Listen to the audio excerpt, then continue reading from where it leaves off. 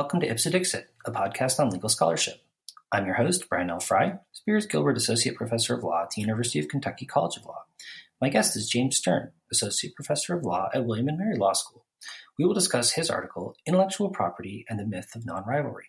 So James, I just got to say, I really thought this paper was fantastic and really provocative because you question a lot of really fundamental assumptions that are kind of taken for granted among a lot of United States intellectual property law scholars, really about the kind of structural features of the justification of intellectual property law. So I was wondering if you could kind of take a step back for a moment and just explain to listeners sort of what those assumptions are, sort of how what's kind of the prevailing view of how U.S. IP law scholars think about the structure and justification of intellectual property law in relation to property law more generally.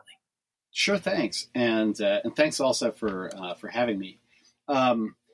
Well, the basic idea is this, that in the first place, there's something that's very odd about the whole idea of intellectual property, that there's something very different about ideas and information compared to physical things. So with physical things, if you're sitting in a chair, it's not possible for someone else to be sitting in it at the same time, at least, let's say with the same level of comfort. Whereas with ideas and information, that's not true. That two people can use the same, can think the same thoughts at the same time. Two people can sing the same song. People can take the same kind of medical treatment. Whatever it is, the use of ideas and information by one person doesn't prevent another person from doing the same thing. And as a result, there's something that's very strange about the very idea of intellectual property, because the use of ideas and information doesn't preclude use by others the way the use of physical goods precludes use by others. So that's the basic idea that's in the background. This is often filtered through a kind of somewhat sophisticated economic modeling but that's the basic teaching at the heart of it. As a result, the idea is that we don't need intellectual property in the ordinary sense that we do property in physical goods, because we don't have to decide from an economic standpoint who's the highest valuing user, and we don't have to sort of figure out what's the most efficient way to allocate this, because uses aren't mutually exclusive. And as a result, the justification for intellectual property, if there is any in the predominant theory in the United States, is a kind of incentive theory. The only reason we do this, the only reason we grant IP rights, is because we think that the benefits of doing so will encourage people to produce IP goods. It provides a kind of an incentive, or basically a subsidy or a bounty, kind of like offering an honorarium or a prize in exchange for coming up with the things. It's a kind of motivation theory. But if we weren't concerned about motivation, there'd be no reason to do it. Yeah. So, one of the ways you talk about it in your paper is like the difference between static and dynamic efficiency, right? So to put it in sort of economic terms, that when we think about scarce goods or physical goods, we have to think about who's going to get them. But when it comes to things that we refer to as intellectual property, because it seems like, at least in some kind of, in some sense, they aren't used up by people using them. We're thinking more about how to produce more in the future. Yeah, exactly. When you've got a thing that can only be used by one person, from a kind of loose utilitarian standpoint, what you want to do is make sure that it goes to the person who values it the most, at least irrespective of distributive concerns. If you're trying to make the most out of stuff and avoid waste, you want to see who it's going to benefit the most. With ideas and information, as the received theory has it, well, you don't have to do that. You're not put to that choice.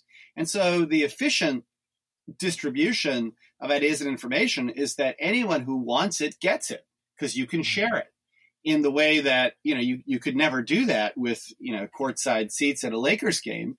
The efficient allocation isn't everyone who wants it gets it, because the perimeter is fixed and you can only have so many people.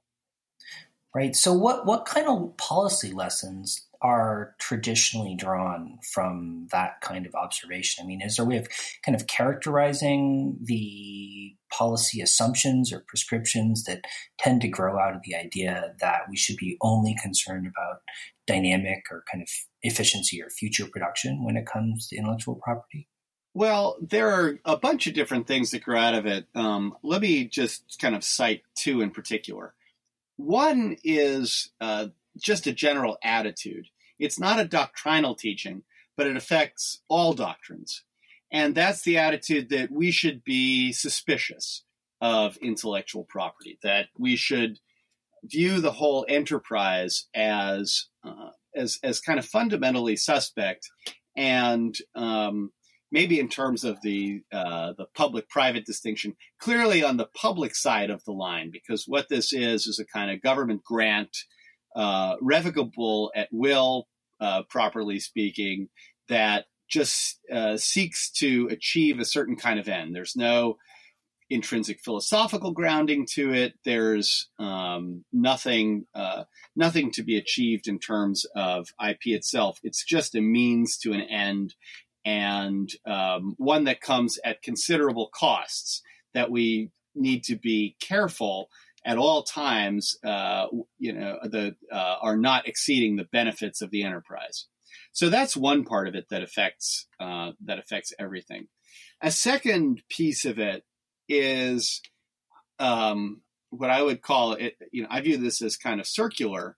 The view that we shouldn't allow IP rights holders' interests in suppressing the use of idea and information into the system because ideas and information are non-rivalrous. So if you are at the extreme end of things, Howard Hughes or J.D. Salinger, and you want to keep your stuff from the public eye, that's not an appropriate use of copyright law, because that's not what copyright law is. Therefore, copyright law is exclusively a system of incentives and encouragement.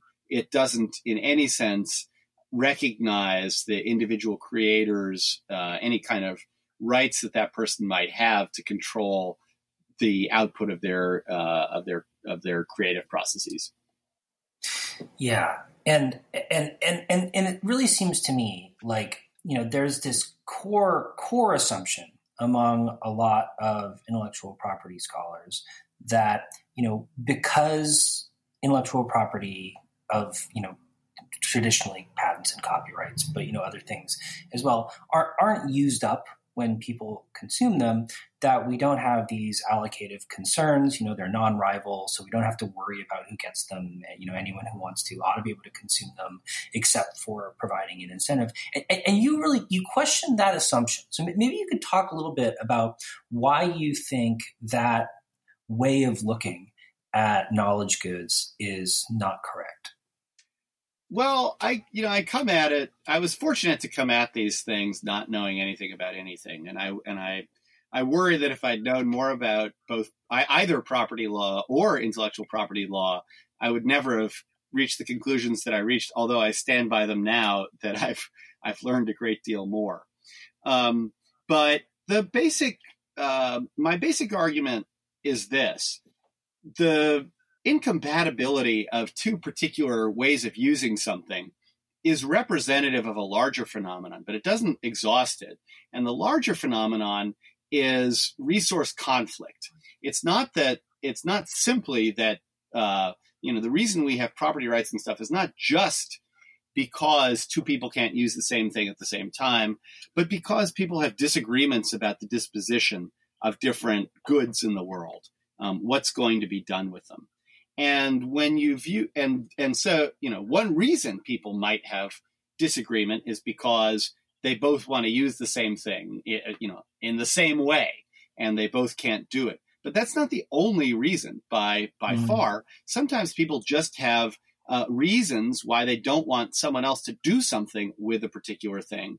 But it's not that unless you define what they're themselves doing as not having someone else do it, it's not that they're trying to use it themselves actively. So think of historical preservation or land conservation or anything like that, situations where people just don't want something done. And if that's what's going on, and incompatible use is only a subset that gives rise to that problem, well, then that happens all the time with IP. That happens, and not just IP. Let me back up a bit and say that happens all the time with information goods. That is that is the law of privacy, which is not even a singular thing. There are many laws of privacy in different contexts, from trade secrets to revenge porn to you name it. All these different to libel and so on. There are all kinds of situations in which people don't want information used in particular ways that others do want to use them. And if that's right, then the basic problem at the heart of property remains. That's the kind of common sense account of it. There's an economic view too, which is that the use of ideas and information can impose external costs on others, including externalities. That is to say, costs that others don't take into account. So, the irony for me is like, you have EFF, the Electronic Freedom Foundation, on the one hand, that's quite critical of IP, but on the other hand, very positive on privacy rights. And that's fine. That may be perfectly conceivable and coherent, but what doesn't work is to say, well, look, those two things don't need some kind of reconciliation. Those two things don't interact with each other, because they plainly do. You might well think that, and in fact, people do argue that privacy rights are a kind of IP, and that what's at stake here is conflict about information and who gets to control particular bits of information.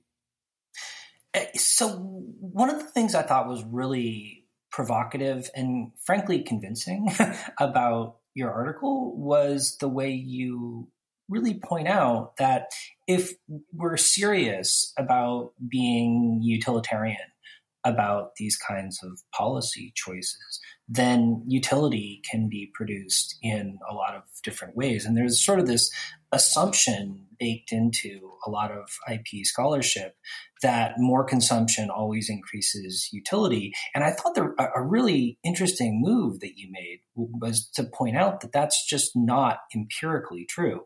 And that as an empirical matter, right, it's sort of an open question when certain policy choices are going to increase or decrease utility, and that there's no sort of obvious, one-way switch sort of answer. And above all, the empirical questions are really hard. I mean, admittedly, that's a standard move in legal scholarship, to say, when it's empirical, who knows what's going on out there, but it's standard for a reason. And I feel kind of compelled to make it. And the reason partly is that there are, it's not just, how do we know the sky is blue, but there are lots of areas where we do seem committed to the idea that people should be able to restrict the flow of information. I don't want you reading my emails right now. I mean, actually, I don't mind, but so that's a big thing. And so the question is how you go about measuring this, because there are these assumptions that are made. It's actually, I'm a little bit idiosyncratic in the IP realm as being kind of a Luddite and kind of checked out from pop culture. And when I say checked out, I mean skeptical of. So, I look at these things from a kind of different perspective. Material progress I absolutely believe in. I'm not, I have rather more mixed feelings about the recording industry, which crowds out a lot of things that I like. So it kind of, in that sense, it kind of makes it easier to see what's going on. Yeah. Well, there was one line that really struck me where your peculiar voice came through in the paper, where you said regarding various innovations that it seems a safe bet that a good number would rather the human race had never come up with such novelties as landmines, cigarettes, cargo shorts, jet skis, genetically modified foods, anabolic steroids, robocallers, date rape drugs, subwoofers, Ponzi schemes, and crystal meth, which didn't strike me as an entirely arbitrary list of things. Well, I was going for broad consensus. There are lots of things that people, that are maybe a little bit more, some people like and some people don't like. But I was going for the strong ones, like like cargo shorts. All right, I was throwing that in. I stopped short of cargo jorts. But I thought very nuclear proliferation. We don't want that to spread. Well, the classic metaphor of Jefferson's taper. He who receives an idea from me receives instruction without lessening mine, as he who lights his taper at mine receives light without darkening me. Well, when that's how to make an atom bomb. Actually, I'm not sure the human race is necessarily advanced when that knowledge spreads. Now, that's a deep question. That's a hard question. It might well be that patent law causes the annihilation of the human species. I mean, that's not where I am, but it is, it's possible. And by the way, patent law now excludes the patentability of atomic weapons technology. It wants to withdraw its incentive effects from that. But there are all kinds of things. Maybe we will all be serving our robot overlords in 50 years' time. That maybe all this innovation will have turned out to be a bad thing. I think as scholars, we have to be, we have to recognize that's at least a conceptual possibility. And by recognizing it as a conceptual possibility, it suggests a lot of things about the nature of IP law now. So one thing I really liked as well about the paper was the way you sort of pointed out how the framework for kind of conventional justifications for intellectual property, sort of the conventional, economic utilitarian story, presents itself as kind of an empirical story and a normatively neutral one, but that ultimately it's kind of based in normative assumptions. I was wondering if you could kind of pick that out a little bit and explain why you think that is. Yeah, and the first thing I'd say is, we should all be wary when what are fundamentally empirical claims can be resolved without leaving our desks or offices or whatever, or in the shower. And that's the nature of the claim about non-rivalry, right? The claim that, in a sense, the use of ideas and information is costless. To say that this is so, that not to engage in excessive flattery of my host, but it's kind of ipse dixit to say that the cost of the use of ideas and information is zero in all cases. As such, we should be suspicious of that a seemingly empirical claim reduces itself to that. And kind of more generally, I think there's something that's amiss in the use of the economic terminology. I don't have a degree or anything like that in economics, but I've gone deeply into the economic literature, and I sort of came to the conclusion that a lot of the materials there are abused and used to support things that they weren't originally meant to do. And some of that is true. It's, I wanted to say it's just the IP scholars who are doing it. It's just the law profs that would make it easier. I fear, unfortunately, there are prominent economists who do the same thing. But that the public goods concept, you might say, there are at least three different problems that are identified and potentially march under the banner of public goods. And they get kind of conflated and used in a way to kind of do stuff in a conceptual way that's fundamentally empirical. But at the end of the day, the empirical point is just that if what we're saying is that the use by one more person of some information good really imposes no costs on other people, that's an empirical claim. And a moment's examination of the world shows that that is not true, that we deeply care about what people do with information goods. And there's kind of two other things that I'd add to that are kind of, I don't know, mind-blowing, but like get to the kind of deepest part of things. One of them has to do with just the nature of what things are. That the way we carve up the world into different things, this is kind of a Henry Smith point, maybe, or Henry Smith plus Duncan Kennedy. That's kind of arbitrary. And if you think about something like gun control regulation, we think of that as the regulatory side of things, but there's no reason in the nature of reality why we couldn't say, well, that's rights over guns, which is kind of a thing, a race, as though the FDA has jurisdiction over food, drugs, and cosmetics, or whatever. We could say like that's sort of a thing that they control. And if you think about it that way, like the rivalrousness or potential for conflict with technologies is just totally massive.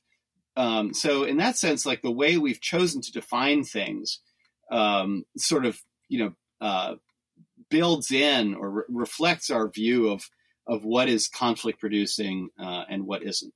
I had a second point, but it eludes me at the moment. So the reading your paper, what you've said so far were all points that I found like really insightful and also really compelling. There was one thing that kind of was nagging at me a little bit, and I wanted to kind of ask you about it and see what your thoughts were and how you would respond. So, when you make the shift in your paper from talking about like physical scarce property to intellectual property, where scarcity becomes a different kind of question because it has a certain kind of public good quality to it. You point out that, we no longer have to think about allocation and that we should be effectively, at least as I read it, we should be thinking about sort of the utility consequences on individuals and the fact that one person's use might conflict with or reduce the amount of utility that somebody gets from the same good. And I think that's true. But I wonder, do we think about property policy and government action in relation to property in the same way with respect to physical property? And if not, is it fair to have like almost like a higher standard for when we think about how we should do property policy when it comes to knowledge goods? Tell me what do you mean by that? Well, it seems to me like that. Yeah, I mean, it seems to me that when we think about the allocation of scarce goods, of physical property, we don't typically think about which allocation is going to kind of maximize the enjoyment of consumers. We say, well, we're going to kind of set the bounds of property, and then we're going to more or less rely on quotient allocation for things to find the right distribution. And, we just kind of figured at a certain point the government doesn't really know enough about how to distribute stuff and that people are better at doing that on their own. And I feel like in the abstract, the point that you're making about intellectual properties is like almost like once you say it, like almost obviously true, right? I mean, like it is just the fact that different uses can cause different amounts of utility from the property. And you do point to some circumstances where we worry about those questions in like with respect to physical property, like use the analogy or the example of like, parkland and should it be developed or not developed? And like, we do take that into account, but like, that seems more like an exception than a rule. Normally when it comes to physical property, we just kind of distribute it and say, well, it'll shake itself out on the back end. Yeah. So, part of what is going on in this paper is just a certain beef that I have in property theory, or an argument among friends, you might say. People I admire a great deal, like Tom Merrill and Henry Smith, have suggest that the reason we have property rights is, in a sense, as a means to an end, or the reason we have the right to exclude in property as a means to an end. That the reason we have that is just to protect the interest in use, but it's a kind of rule-like way of doing that. And critically, they say there's no interest in exclusion per se, and that strikes me as wrong particularly in terms of everyday intuitions about property. So I teach these cases, and I ask my students. I don't know if you do this, but case like Jacques versus Steenberg Homes. Sorry, opposite end of the spectrum, where there is a property owner and there's people delivering a mobile home, and they traipse across this couple's farmland. There's no clear damage, but the Wisconsin Supreme Court says this is really bad, and we're going to hit you with a lot of punitives. And my students say that's absolutely right, because you don't get to do that to other people's land when they don't want you to use it. And I say, yeah, but there's no harm. It's the middle of winter. There's no, the compensatory damages here are like zero. So what's wrong with that? This is, in a sense, a non-rivalrous use of land. And people say, yeah, but it's theirs. It is what it is. And it's just kind of fundamentally, irreducibly yours. And that's what it means for it to be yours. That instinct is strong. And I don't know what to make of it, because I don't think it always controls, but I also don't think it always yields. I think it has validity within human societies and whatever else. And so, it's just kind of there. And, it strikes me as being, you talk to strong IP people, who strongly believe in copyright or patent or whatever. And they say, well, look, it's mine. You don't just get to, take and pay or take and not pay. And once again, it shows up. So, I think there are limits to which the everyday understanding of property, kind of embeds all that. So I think a lot of what you were just saying got at this kind of deep observation for me that, what we're doing when we do intellectual property policy is indeed fundamentally normative. And I do get, in a sense, I found the distinction you drew between, kind of ideas around privacy and ideas around sort of like the way that people, value particular uses of physical property, even though they would technically be non-rival, they still don't want those uses to get made. And I wonder if that doesn't imply that the sort of distinctions we make between sort of private information and published information, sort of in a way that you alluded to the distinction that EFF makes, in kind of a broad sense, where they're kind of pro-privacy but skeptical of copyright. I wonder if that isn't just sort of a reflection of a certain kind of normative perspective on kind of what property rights and information should look like. Well, that's the thing. If I say, if we look at, J.D. Salinger squirreled away in New Hampshire, trying to keep his stuff from the public, or trying to make himself look as flattering as possible, or whatever else, that seems somehow antisocial. If, on the other hand, you're trying to hack into my email to see what I think about something or other, and let's say I'm it's a matter to some extent of public concern, we think that that's kind of creepy for whatever reason. There's a line between these things, and it's hard to put it mildly. in the borderline cases, well, they're really quite borderline. What's the difference? Artistic integrity. I don't want to see my something that I created, or maybe something that someone else created, used or subverted in some particular way. I don't want to see a building that I constructed turned into, repurposed as a kind of postmodern thing where you save the facade, but you put up a glass thing behind it or something like that. What makes that legitimate, illegitimate, or somewhere in between? I think, we don't really have that worked out, but the whole edifice of non-rivalry is predicated on having very easy black and white answers to those questions. Mm-hmm. Mm-hmm. And because of that, it really struck me that, part of what I can't shake from the paper is the sense that this sort of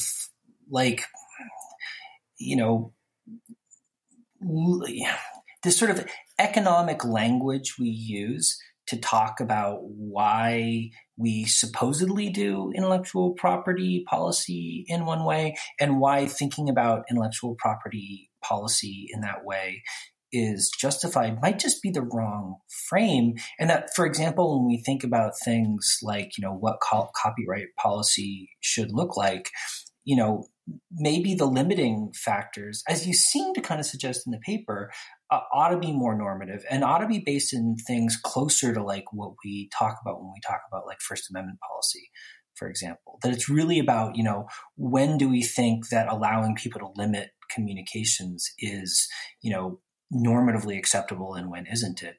Not when is it going to produce kind of better utilitarian outcomes? Yeah, I think I think those questions are just very hard, and resolving them is not straightforward. To be the place I've come down and at the end of the day is because I've struggled to figure out why I'm wrong. I'm kind of convinced at some level that I am, but nobody has been able to tell me why. Mm. And the place I end up in part is with the conclusion, not that ideas and information are non-rivalrous as a phenomenological description in the way that's ordinarily said, let's say a kind of objective, just a truth about the world, the truth about the nature of things that is true quite apart from anything about the legal system, but rather that they are non-rivalrous as a matter of stipulation within American intellectual property law. That, leave your rivalries at the door before you come in is kind of the approach to things. And that may well work and be right or all kinds of stuff, but it's totally different from the way we talk about these things now. Which is as a kind of, scientific observation about the world, which I think is just kind of not true. So there might be good reasons to say, look, what we're doing in the copyright space is just trying to create an incentive for creators. And we're not, if we're going to do moral rights or protect the integrity of art or all these kinds of things, if we're going to do that, that's a separate track. And if we're going to protect rights of privacy, that's a separate track. You can't use copyright for that. That's perfectly plausible as a legal proposition. It has to be, that's a debate to be had whether that's what we're going to do. But I think that's ultimately kind of what is really going on, rather than actually an observation about the way things are. Although, obviously, if it's the right thing to do, as presumably people believe, that it has some connection to the way that things are, but it is not a direct description of the way that things are.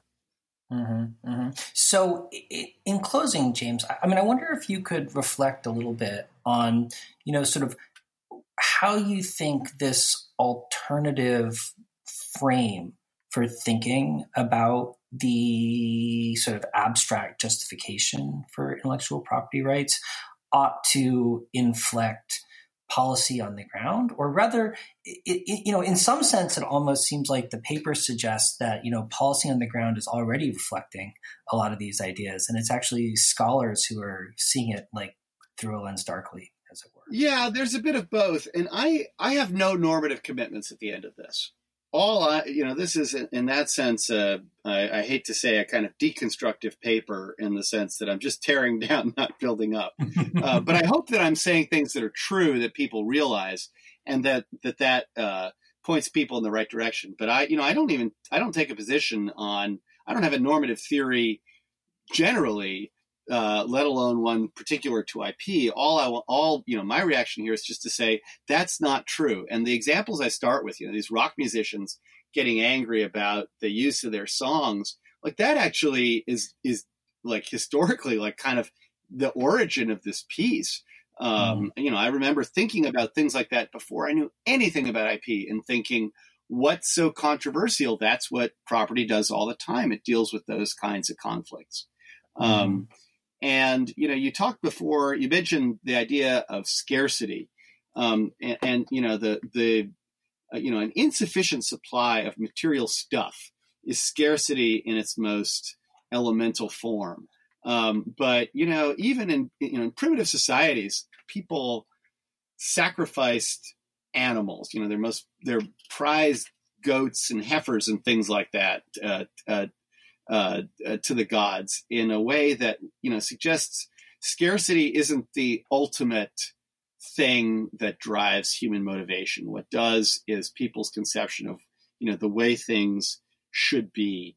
And to the extent there's a scarcity problem in social relations, the real scarcity problem is that we don't all want the world to be the same way in all particulars. That is to say, what really drives things is human conflict.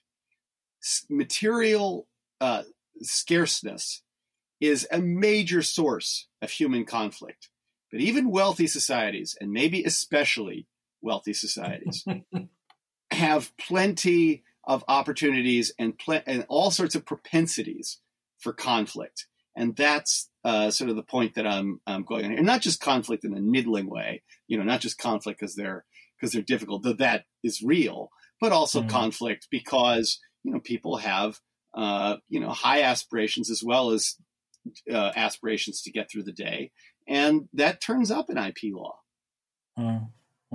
Yeah. Well, thanks a lot, James. I mean, this has been a really, really enlightening conversation. And, the paper really blew me away. I got to say, I mean, it really was, I think, an important corrective observation, and I will definitely be drawing on insights from it in the future. That's very kind of you. It was the most fun paper I ever wrote. So.